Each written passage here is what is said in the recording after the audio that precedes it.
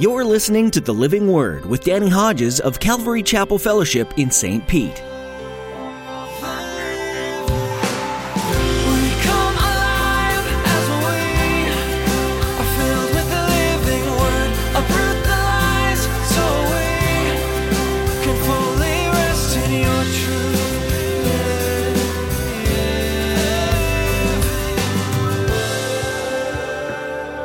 Deuteronomy chapter 6, these commandments God says I give you today are to be upon your hearts.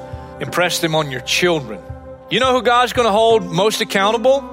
Number one accountable for children being taught the Word of God. It's not the Sunday school teacher.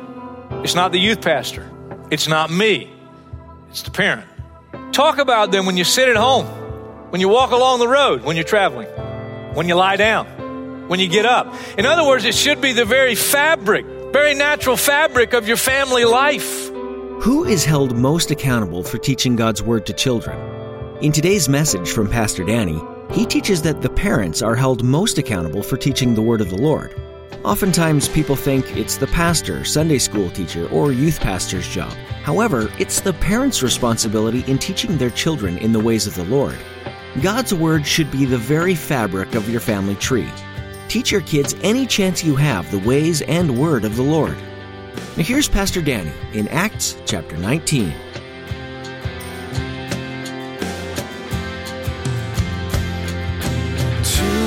every nation for all generations, together in love, we'll move mountains by faith until all have tasted, seen, and heard the power of the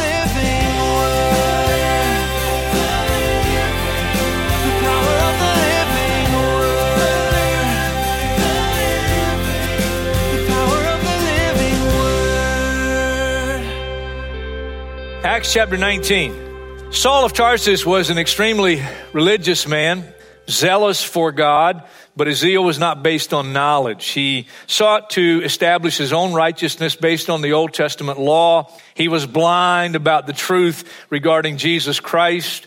He was a Pharisee, which meant that, he fasted twice a week. He gave a tenth of everything down to the salt and pepper, meticulous tither.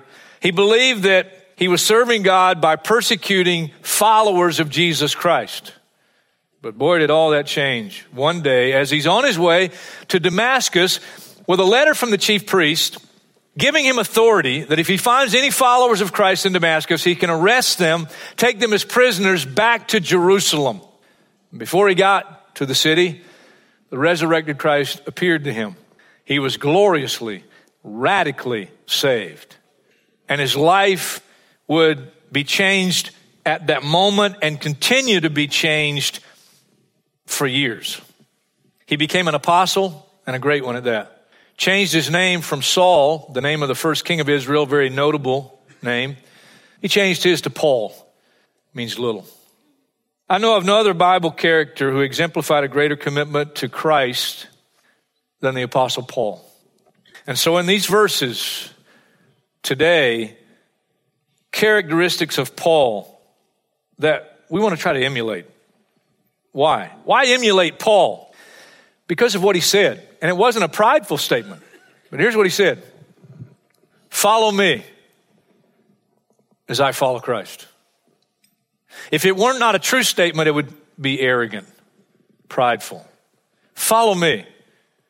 He had a desire to be like Christ. He became like Christ, and he wanted others to become like Christ. Follow me as I follow Christ. Chapter 19, verse 8. In Ephesus, Paul entered the synagogue and spoke boldly there for 3 months, arguing persuasively about the kingdom of God. But some of them became obstinate. They refused to believe and publicly maligned the way. The way, before they were called Christians, they were called people of the way because Jesus said, I'm the way, the truth, and the life. So Paul left them. He took the disciples with him and had discussions daily in the lecture hall of Tyrannus. This went on for 2 years, so that all the Jews and Greeks who lived in the province of Asia heard the word of the Lord. And that's the first characteristic about his life.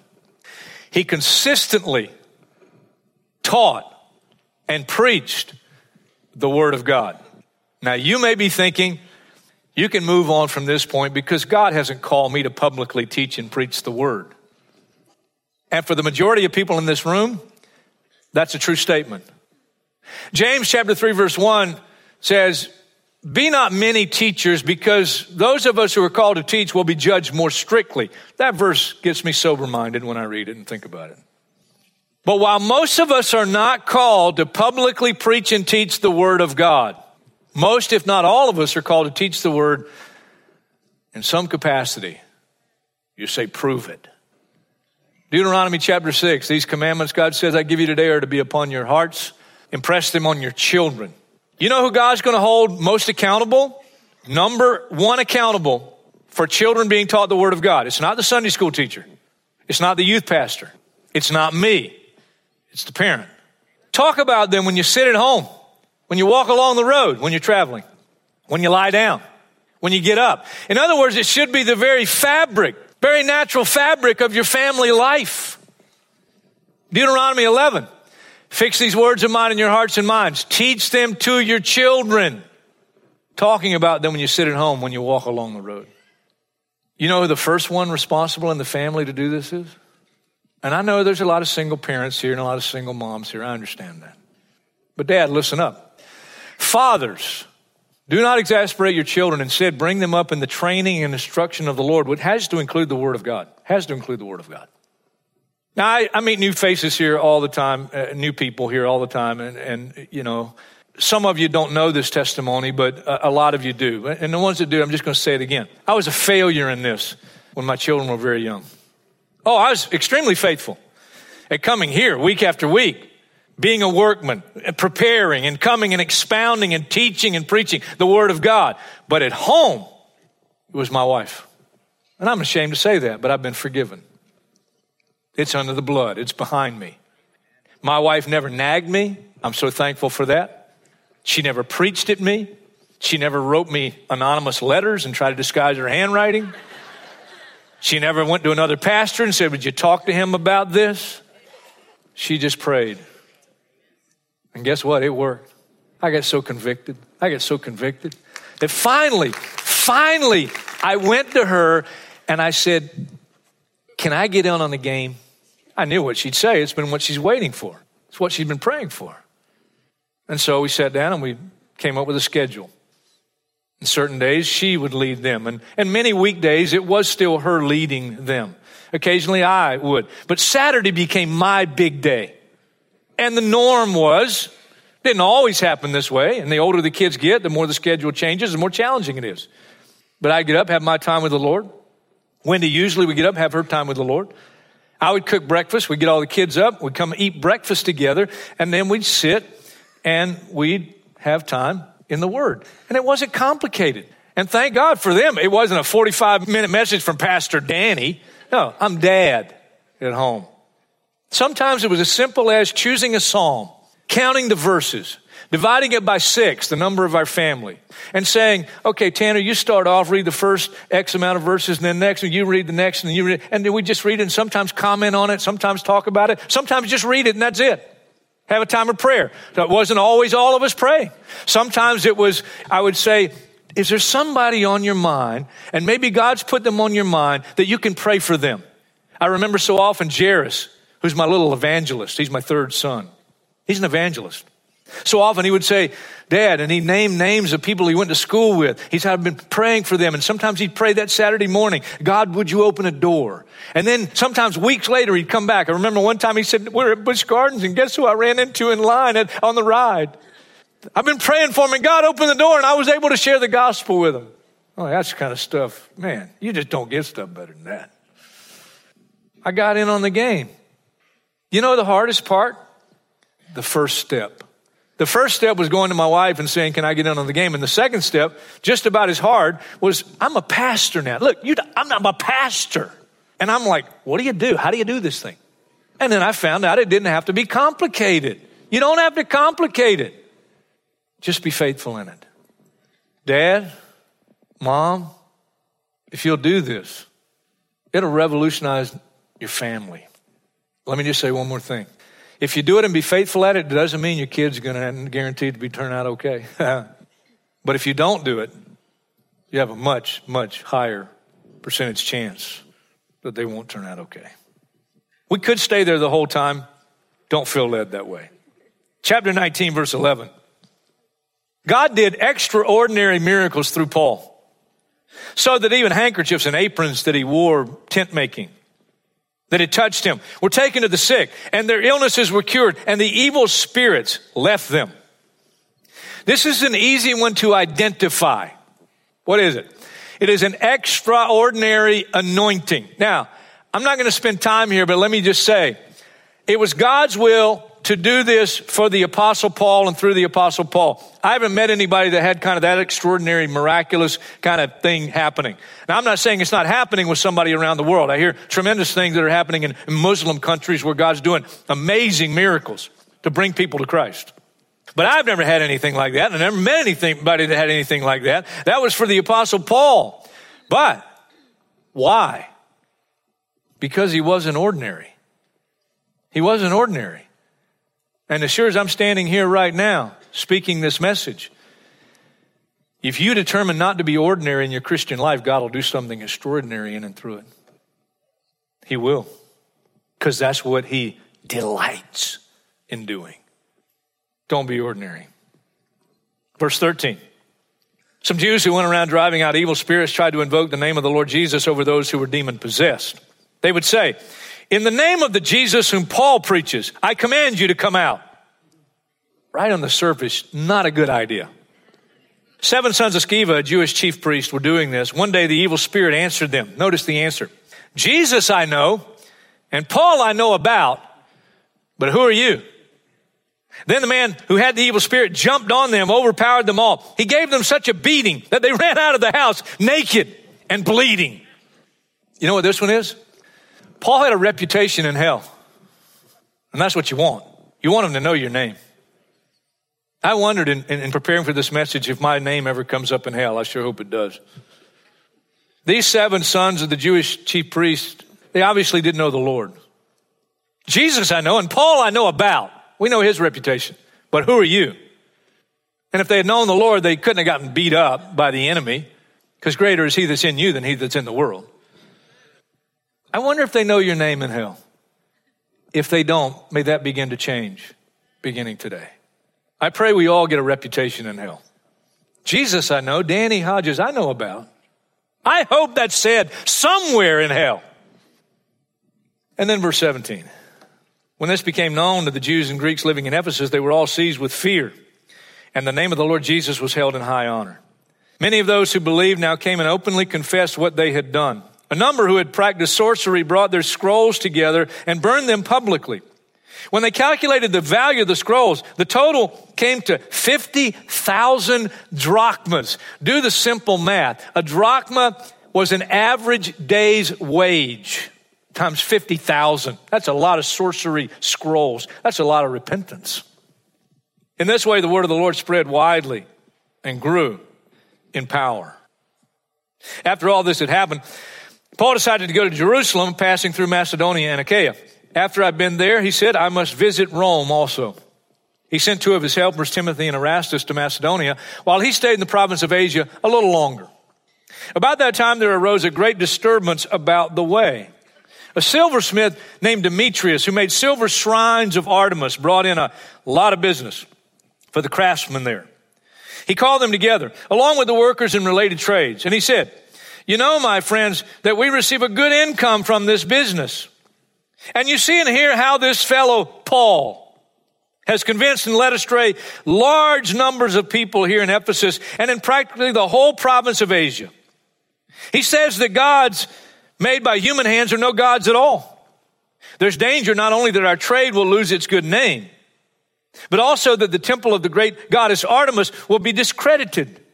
And the goddess herself, who is worshipped throughout the province of Asia and the world, will be robbed of her divine majesty." I call your attention to one statement, verse 26.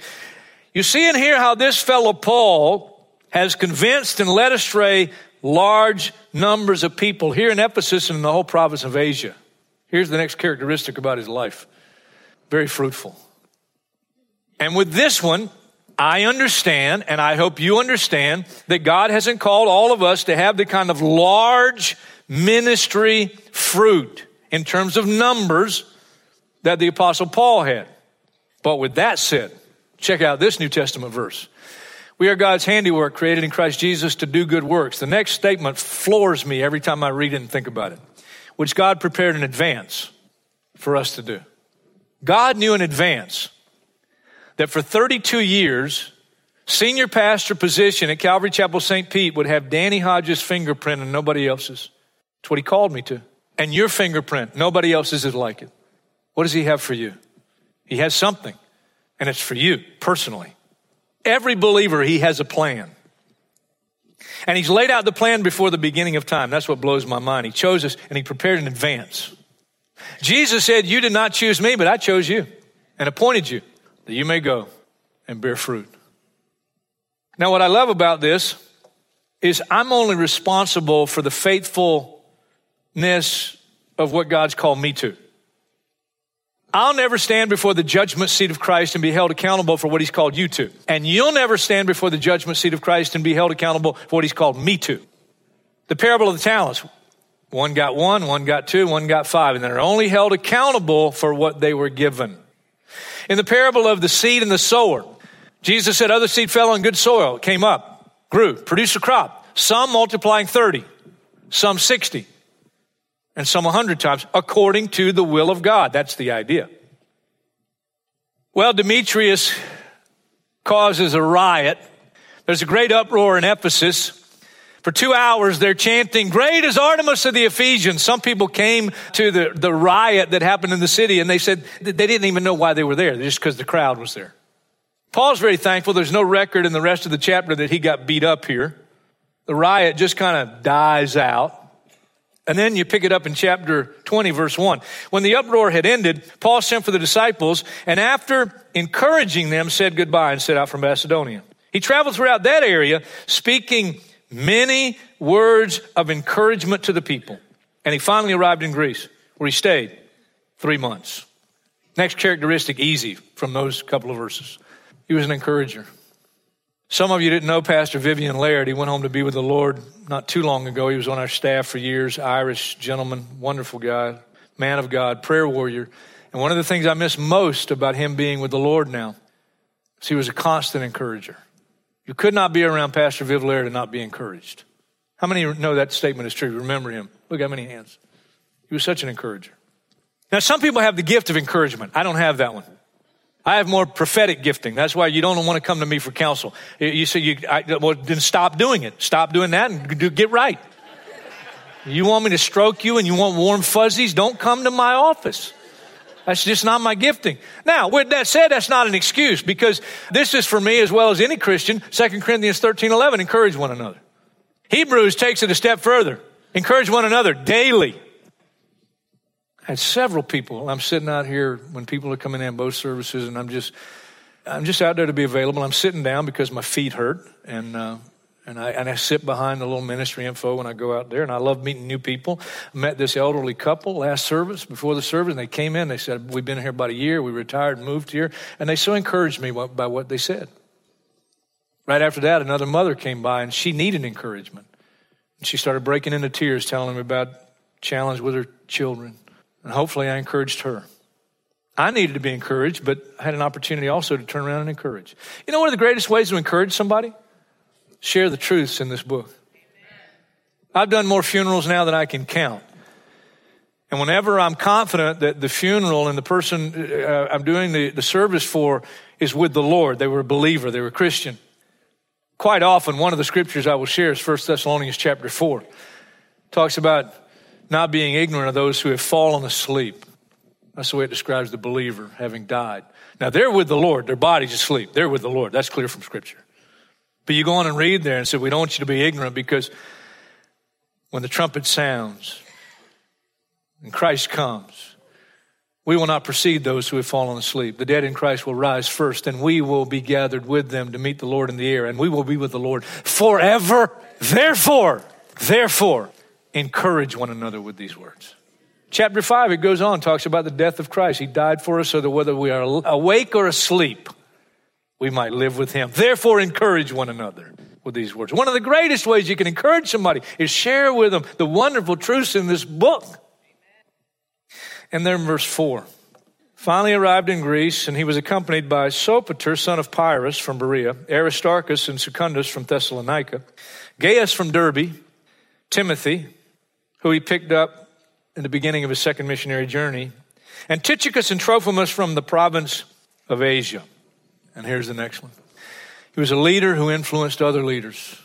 These men's names, these are men who, when Paul came through where they lived and he shared the word of God and he shared the gospel, they received Christ. And even more than that, these men left whatever was behind, whatever occupation they had, whatever family, and they became full-time ministers alongside one of the greatest apostles, the Apostle Paul. He was a leader who influenced others to become leaders. Now, if you're dozing off, anybody asleep? Wake them up, because the next one, they want to hear this next one especially. Chapter 20, verse 7. On the first day of the week, we came together to break bread. Paul spoke to the people, and because he intended to leave the next day, kept on talking until midnight. There were many lamps in the upstairs room where we were meeting. Seated in the window was a young man named Eutychus, who was sinking into a deep sleep as Paul talked on and on. When he was sound asleep, he fell to the ground from the third story. That's where all the heat's going and makes it even harder to stay awake up there because of the lamps. He fell to the ground from the third story and was picked up, get this, dead. I've put a lot of people to sleep over the years. But as far as I know, I've never killed anybody. The dude's dead. And Paul killed him. Paul went down, threw himself on the young man and put his arms around him. And I think he's praying, oh God. Don't be alarmed, he said. He's alive. What a gracious God that the very man that died because of Paul just going on and on and on, God resurrected right on the spot. Then he went upstairs again, broke bread, and he ate. After talking until daylight, he left. It's an all-night message. Come on, give me some credit. I never kept you that long. People took the young man home alive and were greatly comforted. You say, what are you going to get out of this one? He was lovingly long-winded. He didn't talk all night just because he could. He didn't talk all night for his sake. His motive was for their sake. He wanted to encourage them. He wanted to get the word of God fresh in them. He wanted them to remain steadfast. He wanted them to be faithful. That was his motive. He had such limited time, and so he just kept on because he knew the next day he had to leave. You know what it says about Jesus? Mark 10:1, crowds came to him, and as was his custom, he taught them because he loved them. Next characteristic, just one verse, verse 13. We went on ahead to the ship, sailed for Assos, where we were going to take Paul aboard. He had made this arrangement because he was going there on foot. Why did he want to walk that section? Just to get exercise? I don't think so. It doesn't say it, but I believe when I get to heaven, get a chance to ask him about this verse. Say, was I right in suggesting in that message I did on this passage that you wanted to walk that section because you wanted to get along with God? And I think he's going to say, you got it, Pastor Danny.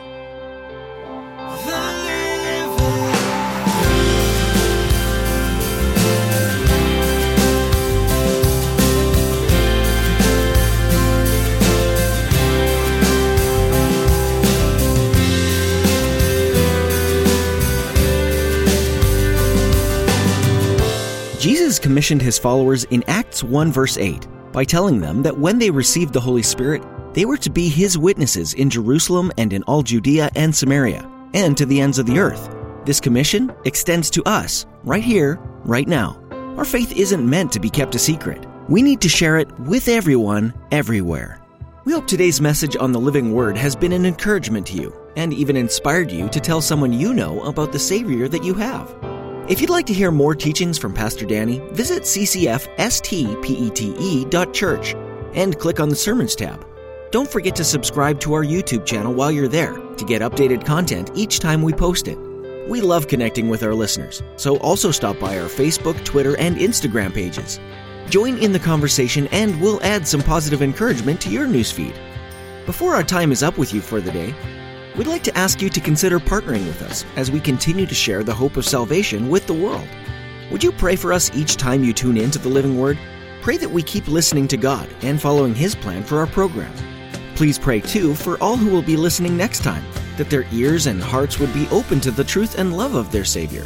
We know the power of prayer, and we appreciate you doing this for us. Thanks so much for being part of our time here today. Join Pastor Danny next time for more from the Book of Acts, right here on the Living Word.